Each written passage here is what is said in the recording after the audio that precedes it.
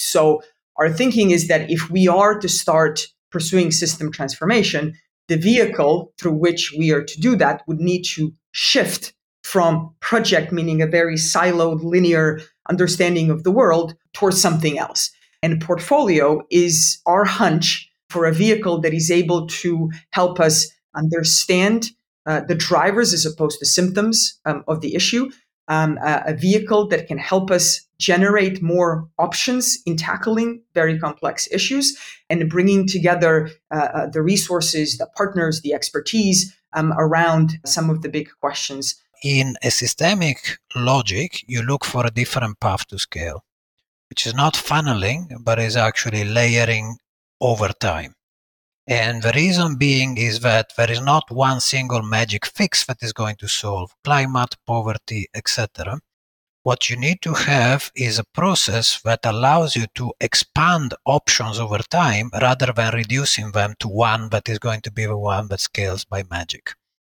And so you need to work differently in a portfolio logic to think about what is your path to scale, how you aggregate resources and learning over time, coming not only from your organization, but from others, so that the level of options available to yourself, to your partners, to governments increases over time. You need to be able to work at different levels at the same time. Hello, everyone, and welcome back to the Boundaryless Conversations podcast. On this podcast, we meet with pioneers, with thinkers and doers, and we talk about the future of business models, organizations, markets, and society in this rapidly changing world. Today, with me, there is my usual co-host, my colleague at Boundaryless, Shruti Prakash, who is joining from Jakarta. Hello, Shruti. Hello, everyone. We also have two that I would describe as relentless explorers of innovation in the development space. We have Millie Begovic, who is heading strategic innovation at UNDP. Hello, Millie. Hi, guys. Thanks for having me. We also have Giulio Quagiotto, that is the former head of UNDP strategic innovation, besides being a research fellow at MIT and UCL Institute for Innovation and Public Purpose. Hello, Giulio. Nice to have you with us. Thank you for having me. So, as loyal listeners know, on this podcast, we do not just bury our heads in startups and corporate, but we rather look at how broader systems are changing, and we look beyond sectors.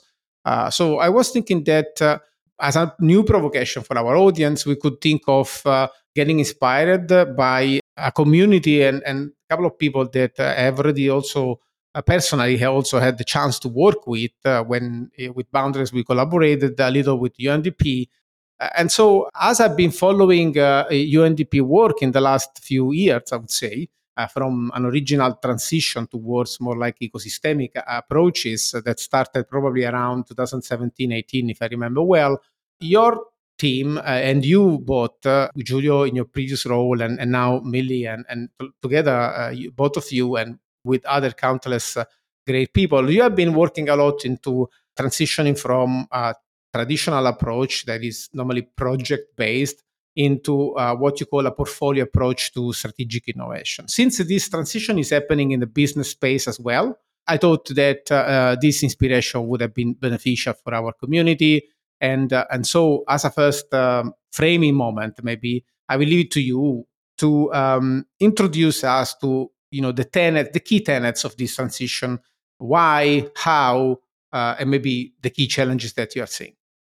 Okay, so Simone, thank you so much, and it's a nice way to start a conversation. So maybe I take us back to I would say the first decade of innovation in UNDP really kind of focused on bringing in different methods from outside the organization within the development in hope that those methods would be able to create a space for change. So design thinking, crowdfunding, blockchain, all of these different movements and methods that were sitting largely outside the organization. The premise was, how can we rapidly bring them in to UNDP with our partners, prototype them on the ground in hope of creating those spaces for change. And this first phase, I would say, culminated with UNDP investing into the largest learning network of accelerator labs in the world, under the assumption that with the fastest learning network, we trade in learning as a currency in order to tackle SDG and the planetary issues. And this created quite a lot of energy. It created quite a lot of positioning. It helped attract very interesting organizations and profiles that probably before would not have considered UNDP a partner to play with and work with. But at the same time, the feedback that we have been hearing from governments, from mayors, from our also offices on the ground is that maybe the pendulum have swung too far to one side, that we as an organization need to be ambidextrous, meaning we need to invest equal amount of effort and attention, not just in kind of moving fast and rapidly prototyping and experimenting at kind of an incremental side of things, but also to explore what are the conditions for doing deep systemic change. What does that look like? And in that way, it's not either or. It's an organization that's able to pull on different levers as the need arises. So when we started looking into that question, we kept being brought back to project as a vehicle through which we engage with partners and deliver, if you will, support, policy program support. And it isn't just an instrument, right? A legal instrument that can be hacked one way or another. But we kept being brought back to the philosophy and the way of understanding the world that project really kind of encodes, which is an understanding that if we only have enough expertise and resources, we will be able to solve the issues. The sort of belief that the world is predictable and stable, and we will be able to crack it only if we are able to bring together enough resources. And obviously, the world that we live in kind of proves that that is not the case. So our thinking is that if we are to start pursuing system transformation, the vehicle through which we are to do that would need to shift from project, meaning a very siloed, linear understanding of the world, towards something else. And portfolio is our hunch for a vehicle that is able to help us understand the drivers as opposed to symptoms of the issue, a vehicle that can help us generate more options in tackling very complex issues and bringing together the resources, the partners, the expertise around some of the big questions that we have to deal with. And just today, as a plug, we have some new research out that basically shows that out of half of 160 countries that we looked at, half of them, for every 1 percentage point increase in GDP, corresponded with an average of 64,000 people per country falling into extreme poverty. One. And the other one is that in 80% of poorest countries, the increase of GDP actually came with the increase in carbon emissions. So the type of growth that we have is really not working. And what we have as a response to that, we have to invent. We don't know what is the adequate mix of responses that will help us evolve a very different type of well-being and value models that we need to ensure well-being. From what Millie is introducing, I get this idea that you have to be ambidextrous in terms of projects that are more like experimentation driven and more like probing the system on a more contextual basis. And moving at the portfolio level allowed you to think more strategically and look into depth, root causes, leverage points, embrace this idea of optionality, so creating many pieces that can approach a systemic problem from a more general perspective. Am I getting it right? Yes, absolutely. And I think there's at least 2 or 3 different things that in this, if you unpack what you just said, are implications of that, right? So one is a quest and search for coherence at different levels. So the first one is the coherence between the tools and the approaches that you bring and the nature of the problem that you're trying to solve.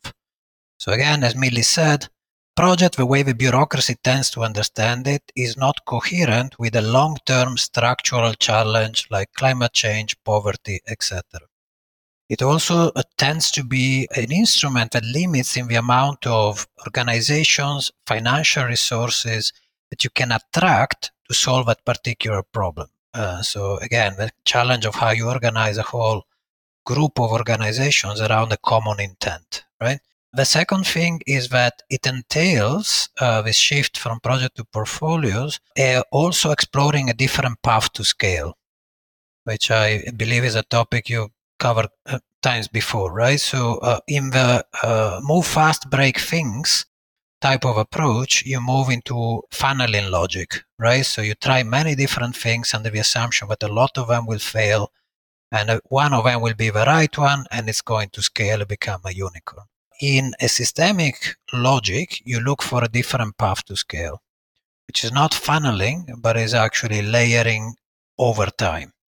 And the reason being is that there is not one single magic fix that is going to solve climate, poverty, etc. What you need to have is a process that allows you to expand options over time rather than reducing them to one that is going to be the one that scales by magic.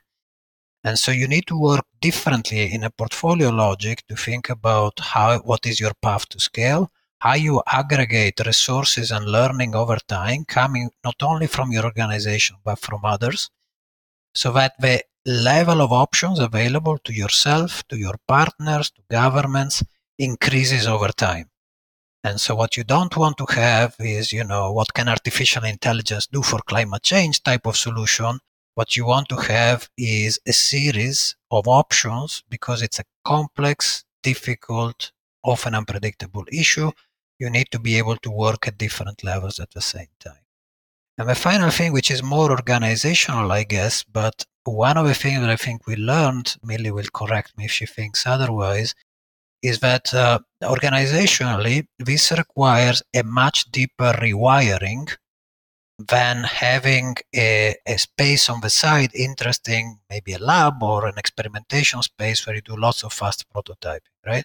This is needed. In fact, we need much more of it. But at the same time, if you really want to think through this question of coherence and move beyond projects, you need to really rethink completely not only the way you do your programs, but also your backend. So things like human resources, the way you allocate financing, the way you actually organize your auditing even, right? So it's a very different way of operating that really challenges really the backbone of the organization. And that is really where often many of the biggest challenges are, because you really start talking about very different way of doing things.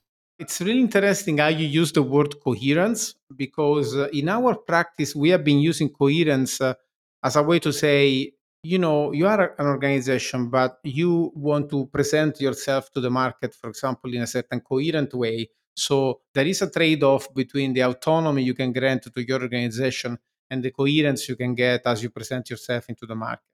But now that I'm hearing coherence from your point of view, it feels like you may have a mission as an organization. And in the case of UNDP, it's systemic transition, right? And then you may make mistakes in identifying, instead of with your mission, with clear outcomes that are more like project wise, right? More initiative wise. And so the incoherence that can grow, it's between what you actually do and maybe measure and you feel good about on a specific project basis, and the coherence with your more systemic mission that you have in mind. So that's a very interesting point.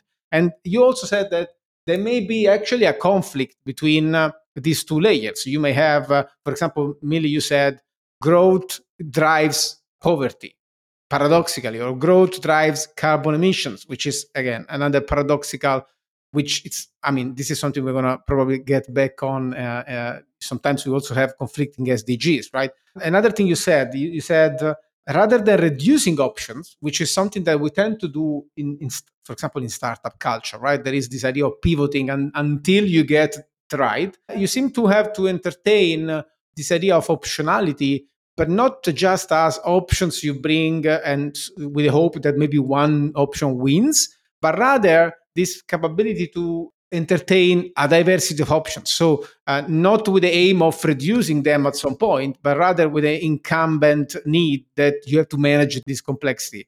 Yeah, I think while, let's say, you're developing well estimated and calculated optionality, right, essentially, I think this amount of diversity that's being brought in, how does all of this trickle down into the organization? I think, Julio, you mentioned on the points of maybe adapting your HR and finance services and things like that. So maybe to double down on that will be helpful for our listeners as well, and trying to understand how you keep all of this open, give let's say, freedom to the employees as well, or participants and different stakeholders?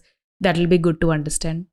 Okay, so maybe we can start answering the question from this concept of coherence, right? Because I think it plays out, that Simone said, at a couple of different levels.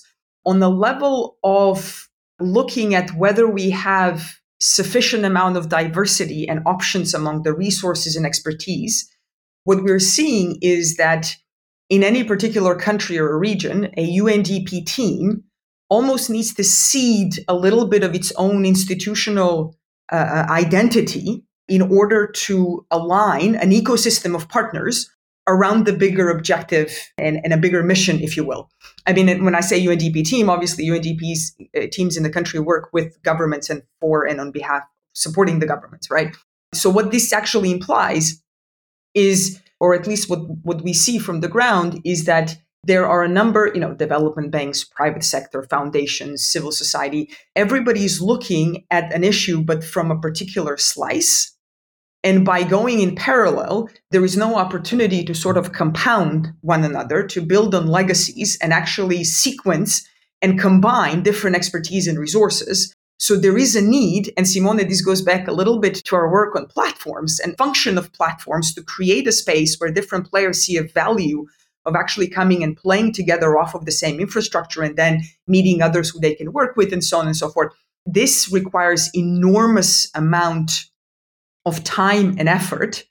And again, seeding, or rather understanding institutional boundaries in a more porous way, to be able to build that shared understanding as to where are we moving into, one, and two, building an infrastructure where people can plug and play in an almost decentralized way. And this is a bit of a challenge, I would say, for an organization like UNDP, no different than it is a challenge for a government or a public sector organization, which is a bureaucracy that works in a very kind of waterfall-like organograms, if you will, with very sort of clear, this is inside the organization, this is outside the organization.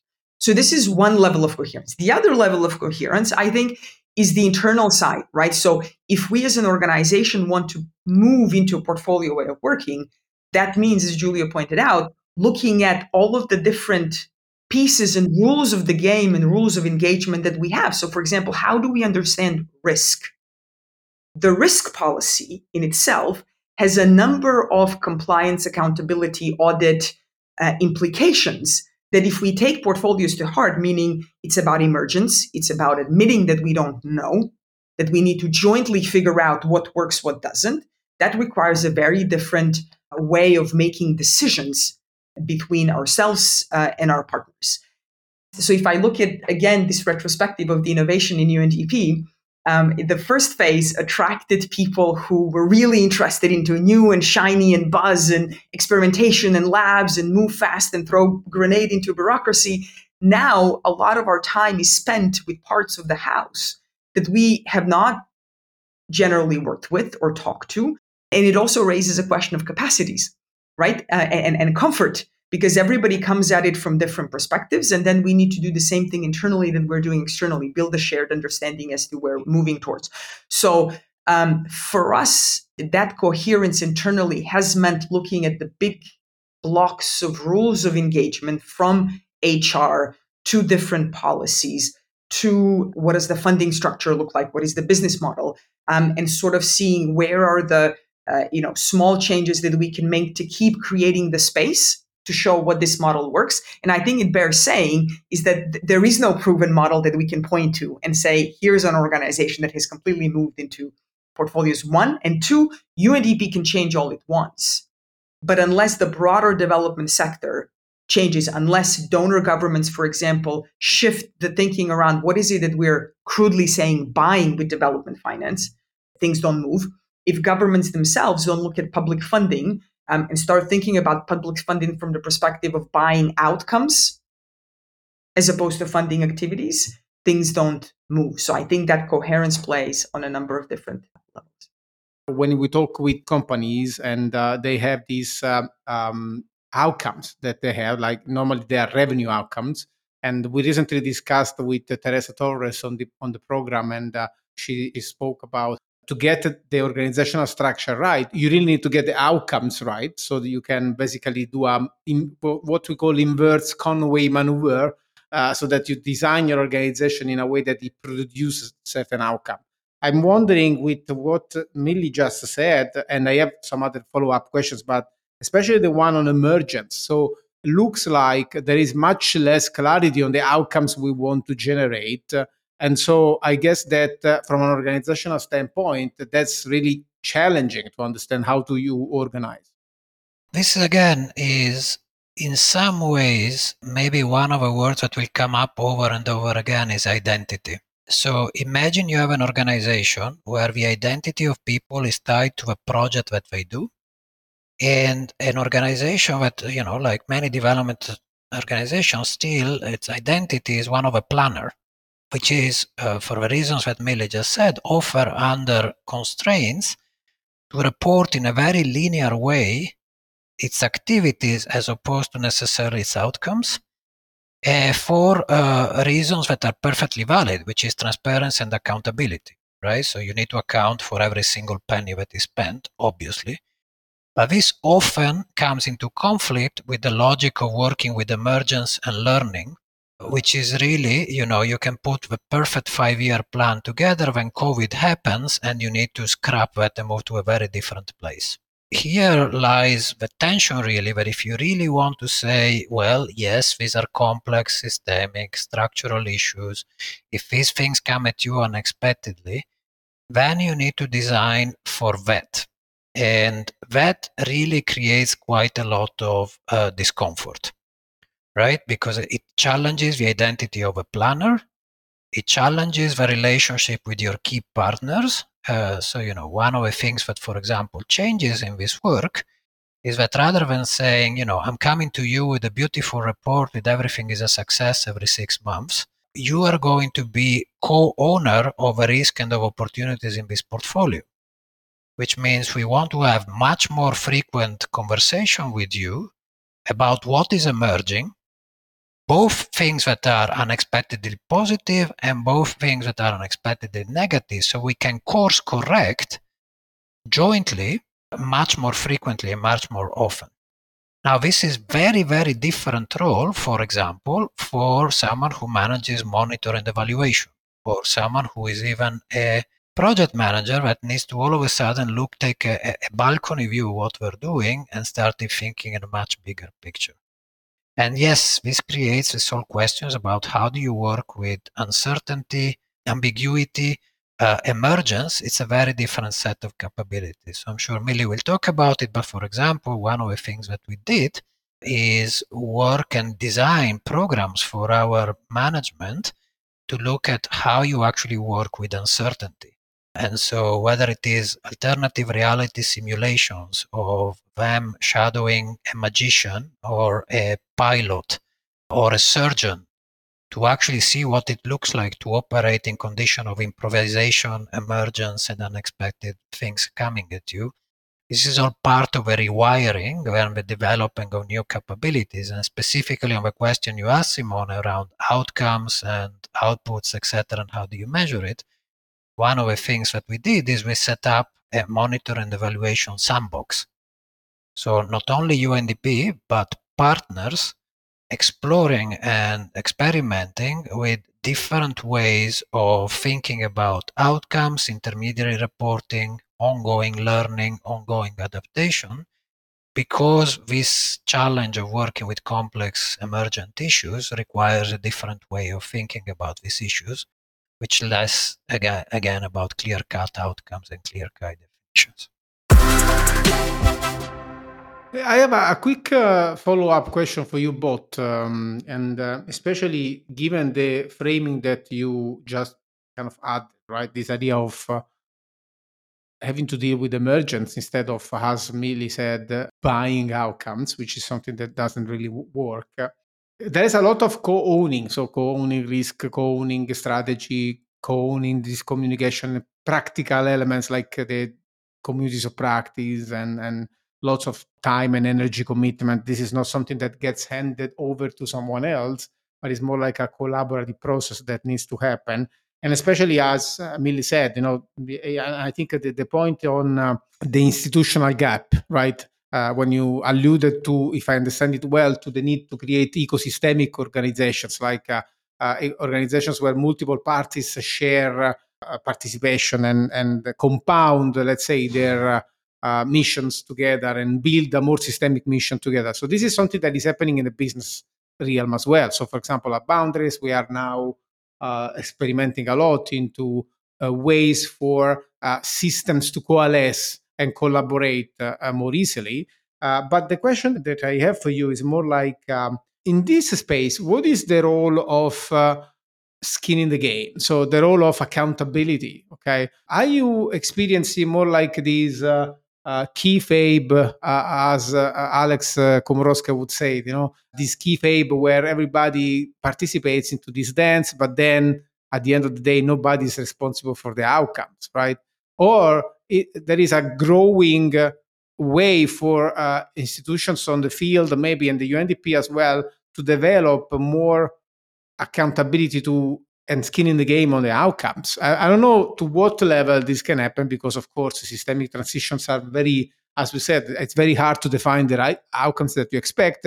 But what is the process that you are seeing in terms of these new institutional agreements emerging, also being accountable to the results? When we started asking these questions around what are the conditions and capabilities that would help us start pursuing system transformation in a way that's more meaningful, one of the things that we quickly realized is this is equally about what are the types of interventions and policies and substance on the ground to tackle, say, changing climate, as it is about changing the rules of the game, as Julia pointed out. But then when it comes to changing those rules of the game, right? So for us as a development organization, we knew that in order to prove our relevance, we also had to prove that we are capable to have the skin in the game and experiment in areas that are traditionally much more difficult to innovate on, because they hit at the core of power and money and that accountability.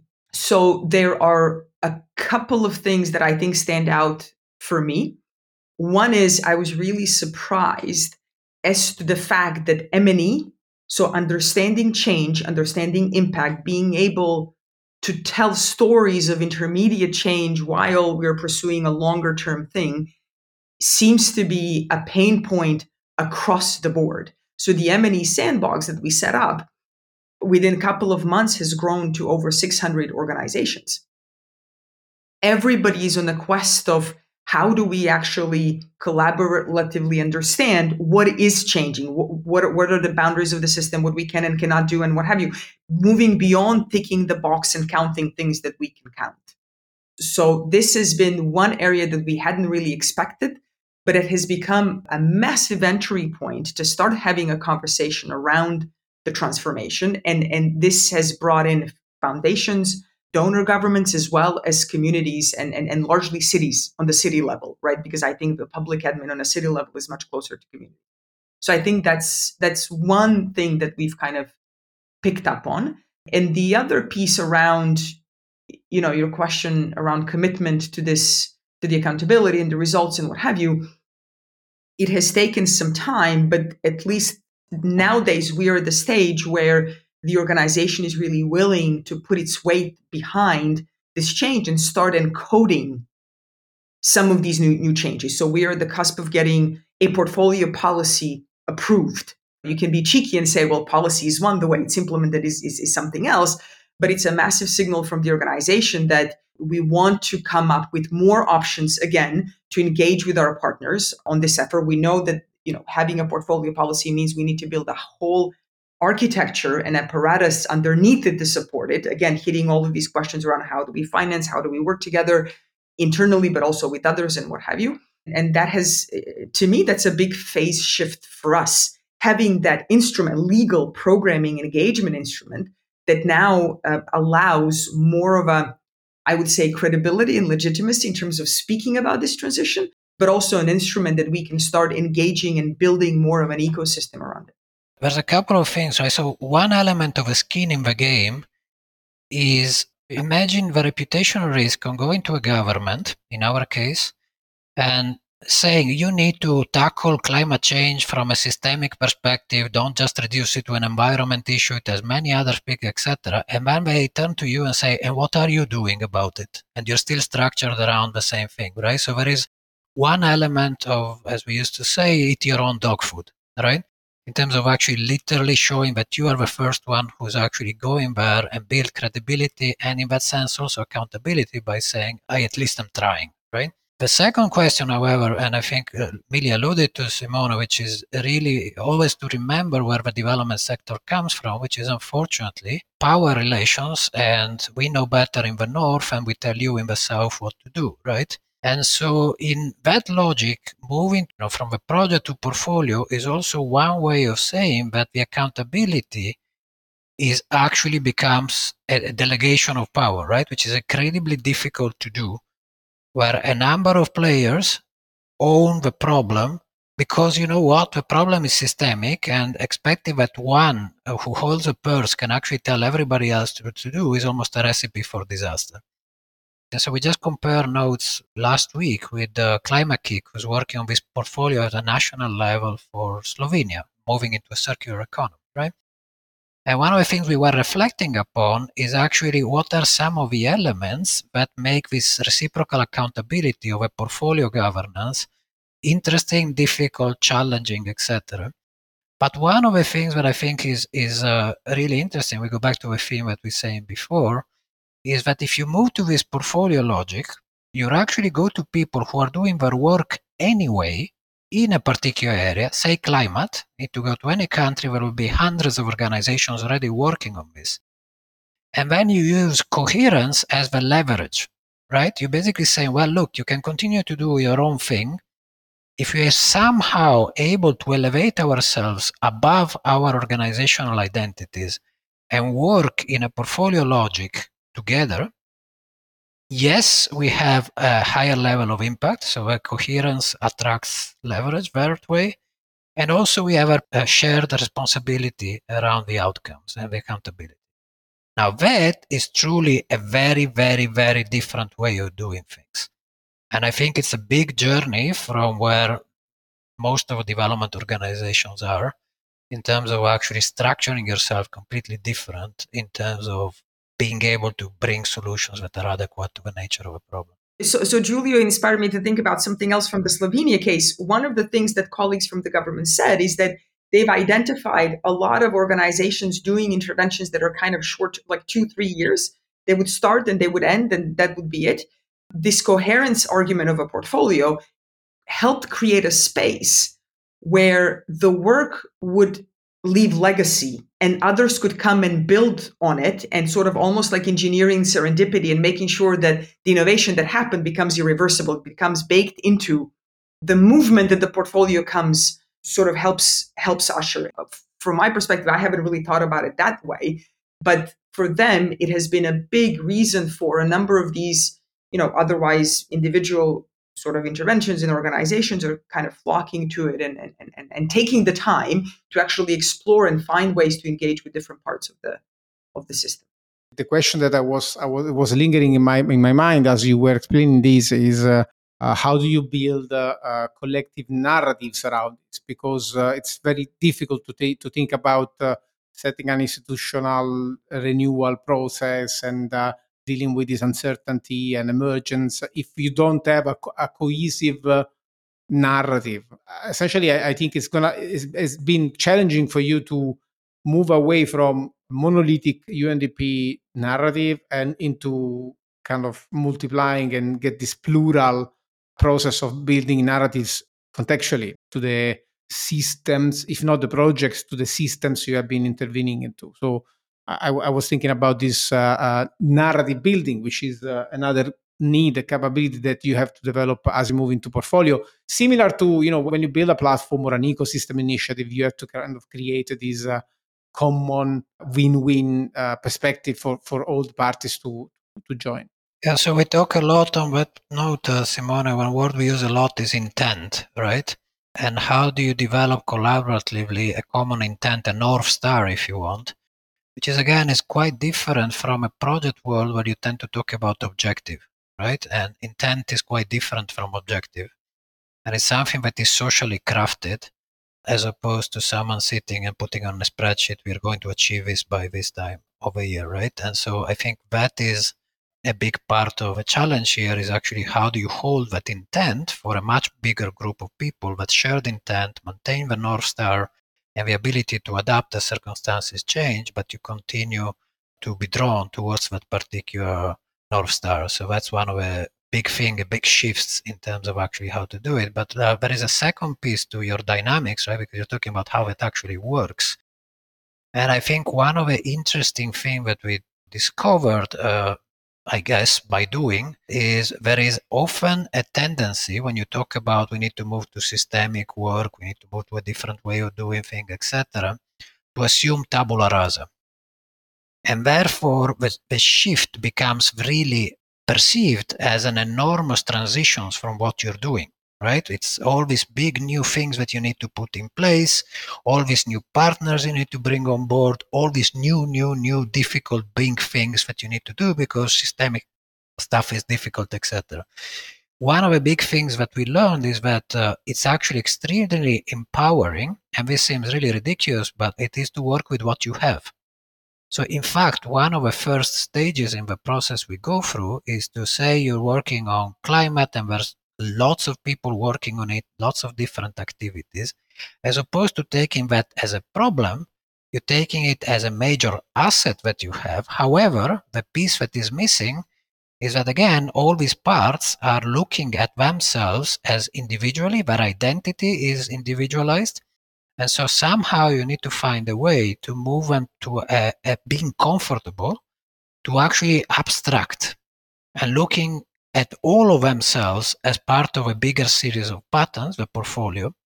But if you do that, what you realize is that you actually have plenty to work with to begin with. So the whole thing to shift to system, etc., seems so incredibly daunting. In reality, there is an awful lot already happening, except it lacks, again, coherence and a common intent, narrative, if you want to use your language. And once you start building the process, which of course takes time, and again, let me emphasize again, in our experience, it's a social process, right? This is really about building trust infrastructure, relational infrastructure with a number of different partners. If you get into that, you actually can kickstart much faster, because guess what? Out of these all scattered activities, now all of a sudden you can actually be much more purposeful in shaping them into working towards a particular North Star. Of course, it takes time, it's difficult, it challenges many different ways, but that's really the path you embark on. What we find is that it takes courage and political capital for a mayor to actually take the time and create the space for that conversation that has a question of who are we as a city? What do we stand for? But then investing that time, as Julia pointed out, really allows for looking at what you have under a very different light. So we've had a couple of cases where governments sort of wanted to be future of work. It's all about digital and creative economy. This is where we need to go.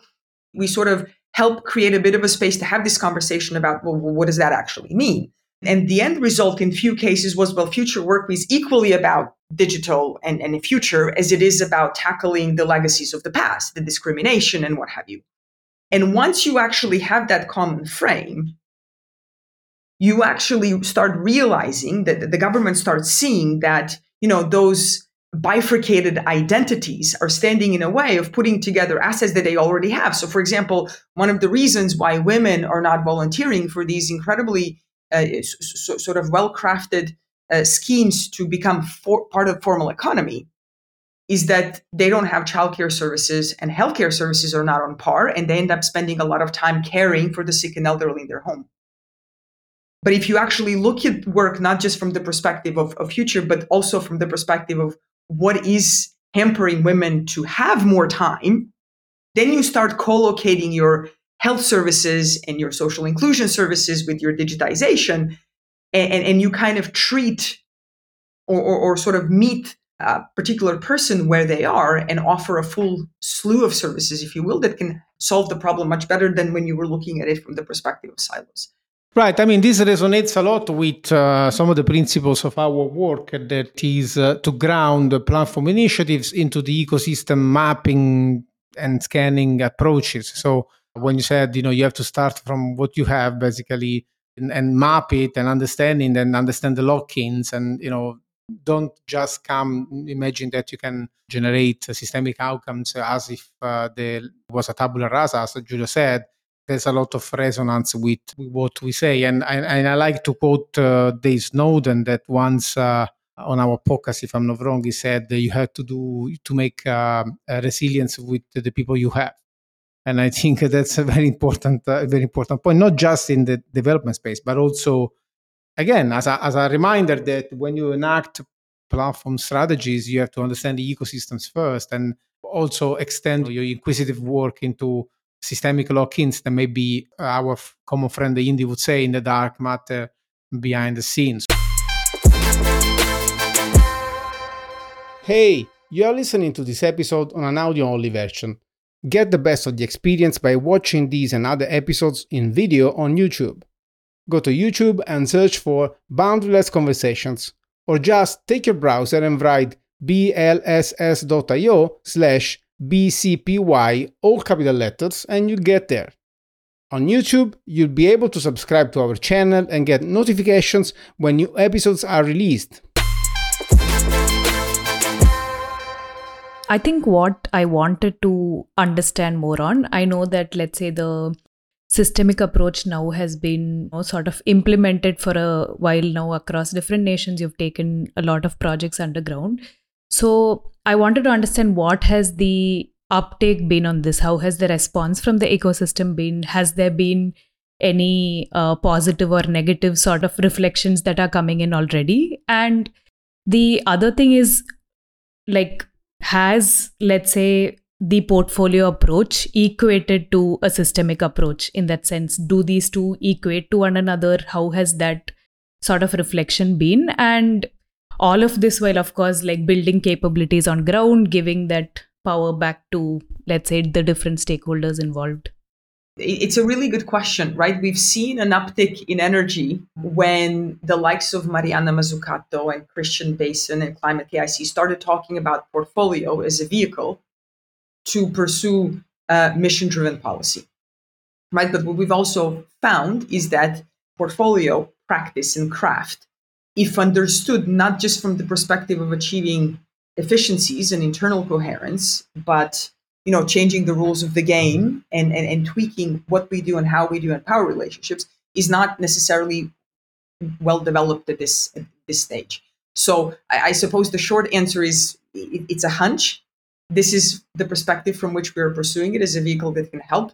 But there are a lot of different pieces that need to be coming together and that we need to be working on. And again, it's not a one organization mission. It's in our case, a full sector approach. One of the things that was interesting and we were very mindful of and still are, is that portfolio doesn't become the new design thinking, meaning that is the one way to do systemic change, right? It just happens that in our particular context, and because of the history we just particularly described, right, it was the best shorthand we could find to signal a desire to work in a different way and a particular organizational journey of change. By far, we will never say, this is the way to do things, and certainly not to do things like complex as systemic change. It's a frame that has helped us advance a particular journey of learning and change inside UNDP. And one of the things that has been interesting, as Millie said, is that as we started going on this journey, we figured out that there was an equal thirst for some of these aspects, not necessarily the whole portfolio approach always, but some elements of it. Certainly this quest for coherence seems to be a common thread across the development sector. This search of what is next after, a very still post-colonial type of approach. It's a useful catalyst for us in that sense, in terms of surfacing organizations that are asking the same questions and are unequally on a journey of discovery of what that actually means. In that sense, that has helped us open up conversations with organizations we might have not done otherwise. Did you see the emergence of a certain common ontologies and taxonomies as a result of your portfolio work? So, for example, a certain piece of intervention that can be taken from somewhere and replicated somewhere else, or pieces that tend to compose themselves to compound into a more systemic strategy.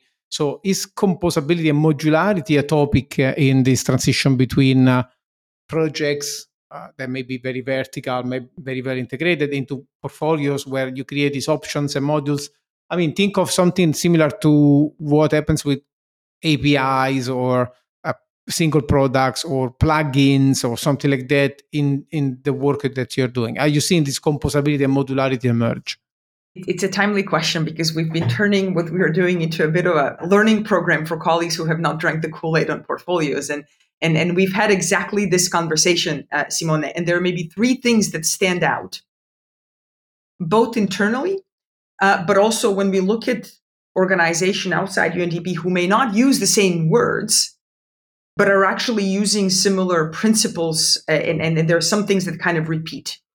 So three things. One, investment in seeing what's hidden and hearing what's not said. So understanding the system, which is a whole set of capabilities and processes that in a more kind of projectized world is assumed away, if you will. This is one. The second one is the ability to continually generate new options. And this is where really these two worlds clash fundamentally, because even if we manage to get the ecosystem around working at the clock speed at which changes are happening on the ground, if the operational side of things, ability to procure, to hire, to contract, isn't on the same way, things grind, right? So the second one is being able to generate more options, both from the perspective of having your finger on the pulse on what's going on, being able to extract learning, but also being able to do. And then the third aspect is reconfiguring relationships. Reconfiguring relationships within the organization, reconfiguring relationships with partners outside. So these three keep repeating. And now, a couple of years into this process, we have started codifying some of this practice.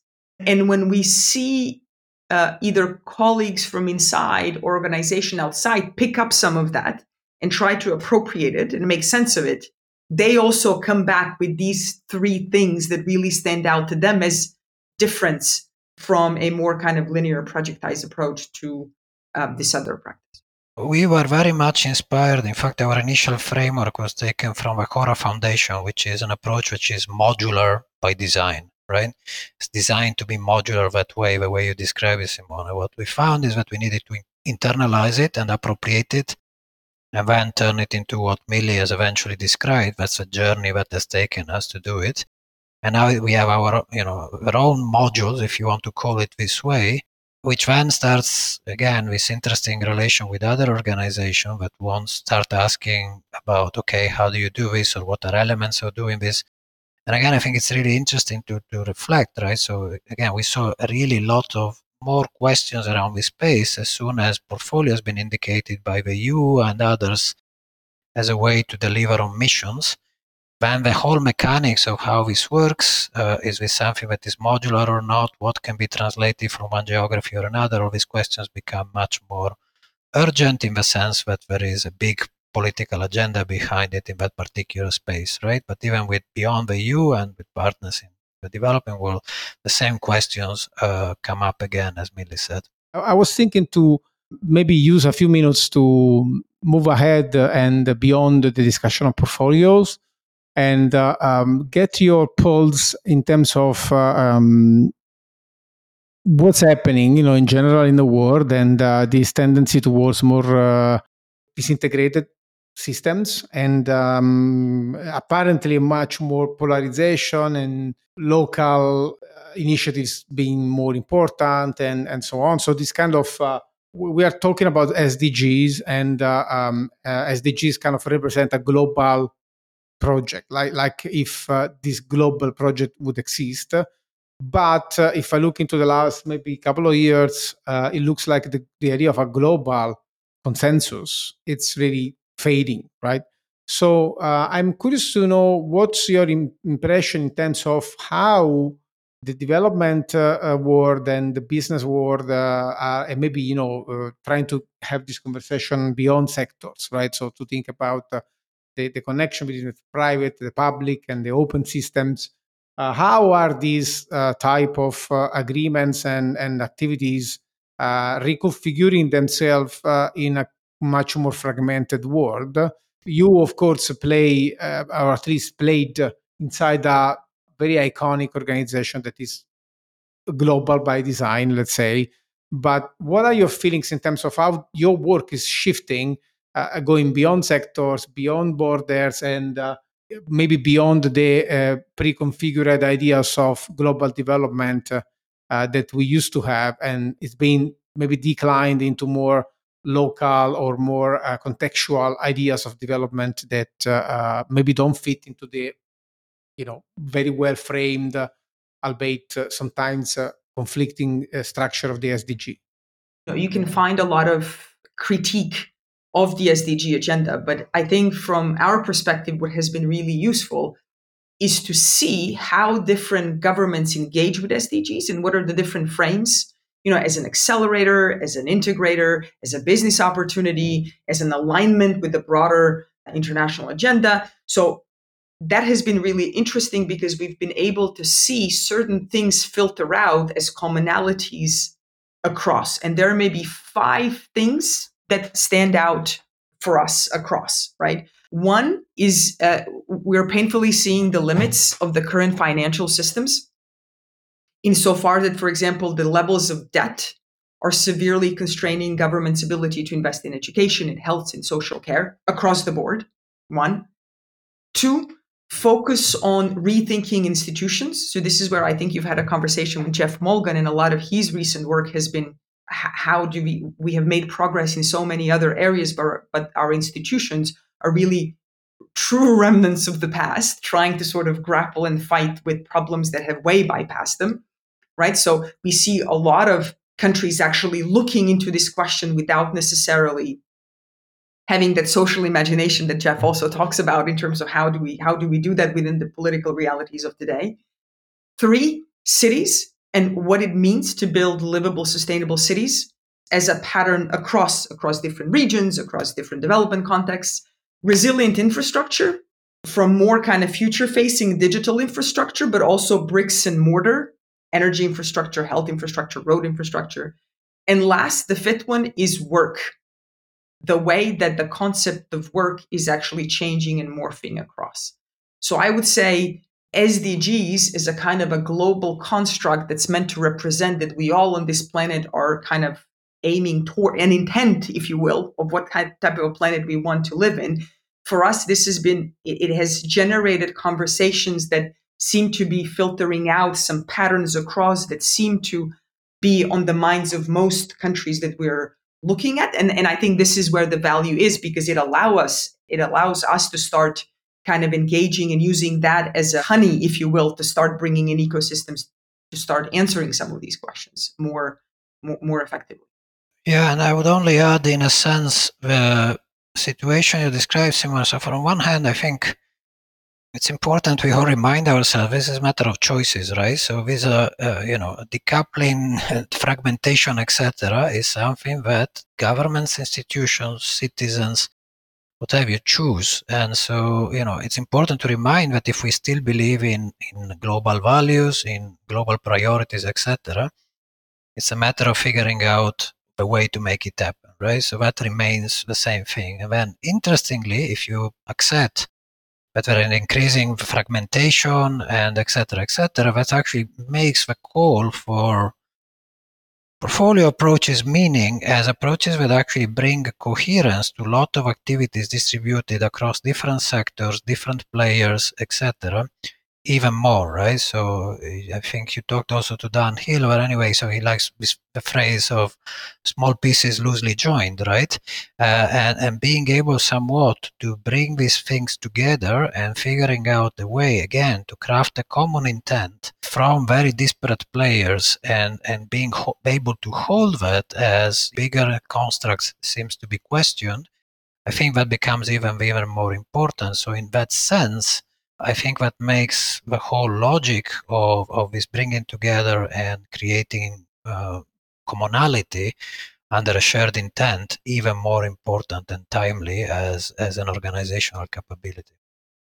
I really resonate with this, and especially the message I get. The impression I get is that on one side you're trying to bring coherence. On the other side, you are accepting dynamic transformations. So it's like you're not bringing coherence because you want to control, but it's rather, since you are accepting that things are much more dynamic and distributed, then you have a need for enacting coherence at some level. Which reminds me on another conversation that we had on this podcast with Rita McGrath. It was 2020, if I'm not wrong, or 21. I don't remember, when she said, she was making the point that we had to move from control to coherence as a way to deal with much more uncertainty in the systems. So I think that's very resonating, and our listeners can catch up with that whole episode that we will put into the notes. When you said about small pieces loosely joined, right, I was thinking about my own reflection of how I have, let's say, strong opinions loosely held and sort of practicing that day in and out. So it was nice to hear that as well. And yeah, I mean, the conversation was really interesting to have both of you. What I wanted to ask was if you all have maybe any breadcrumbs or suggestions to share for our audience, any books or podcasts, any piece of information that has helped you that can help our audience as well. It'll be good to share. What I'm currently reading is Sasha Hesselmeyer's Slow Lane. He talks about sort of moving at the speed of trust and sort of resisting the allure of quick silver bullet solutions, and building a space for a very different type of relationships and approach to some of these complex systems. It's a fantastic book, and it's very well researched with a lot of examples from various different contexts that has been incredibly helpful. Yeah, and I would mention a TED Talk by Kirsten Dunlop, which is illustrating the way that Climate Kick applies a portfolio approach to the climate issue. That has been herself, and the organization has inspired quite a lot of our work, and that TED Talk captures it quite nicely. Thank you so much. So we are at the end of the conversation. So Shruti, it was a pleasure to have your questions as always, your participation. Thank you so much. Thank you. Thanks both of you for joining in as well. Thank you both. Thank you both. I hope you enjoyed the conversation a bit, at least. Thank you very much. It was fantastic. Thank you. Thanks for having us. Thank you so much. And for our listeners, as always, you will find all the information on this podcast on our webpage, boundaryless.io/resources/podcast, where you will find the episode. And in the episode, you will find the transcript and all the show notes, so the references, the breadcrumbs, and all. And I hope you enjoyed the episode as well. And until we speak again, remember to think boundaryless.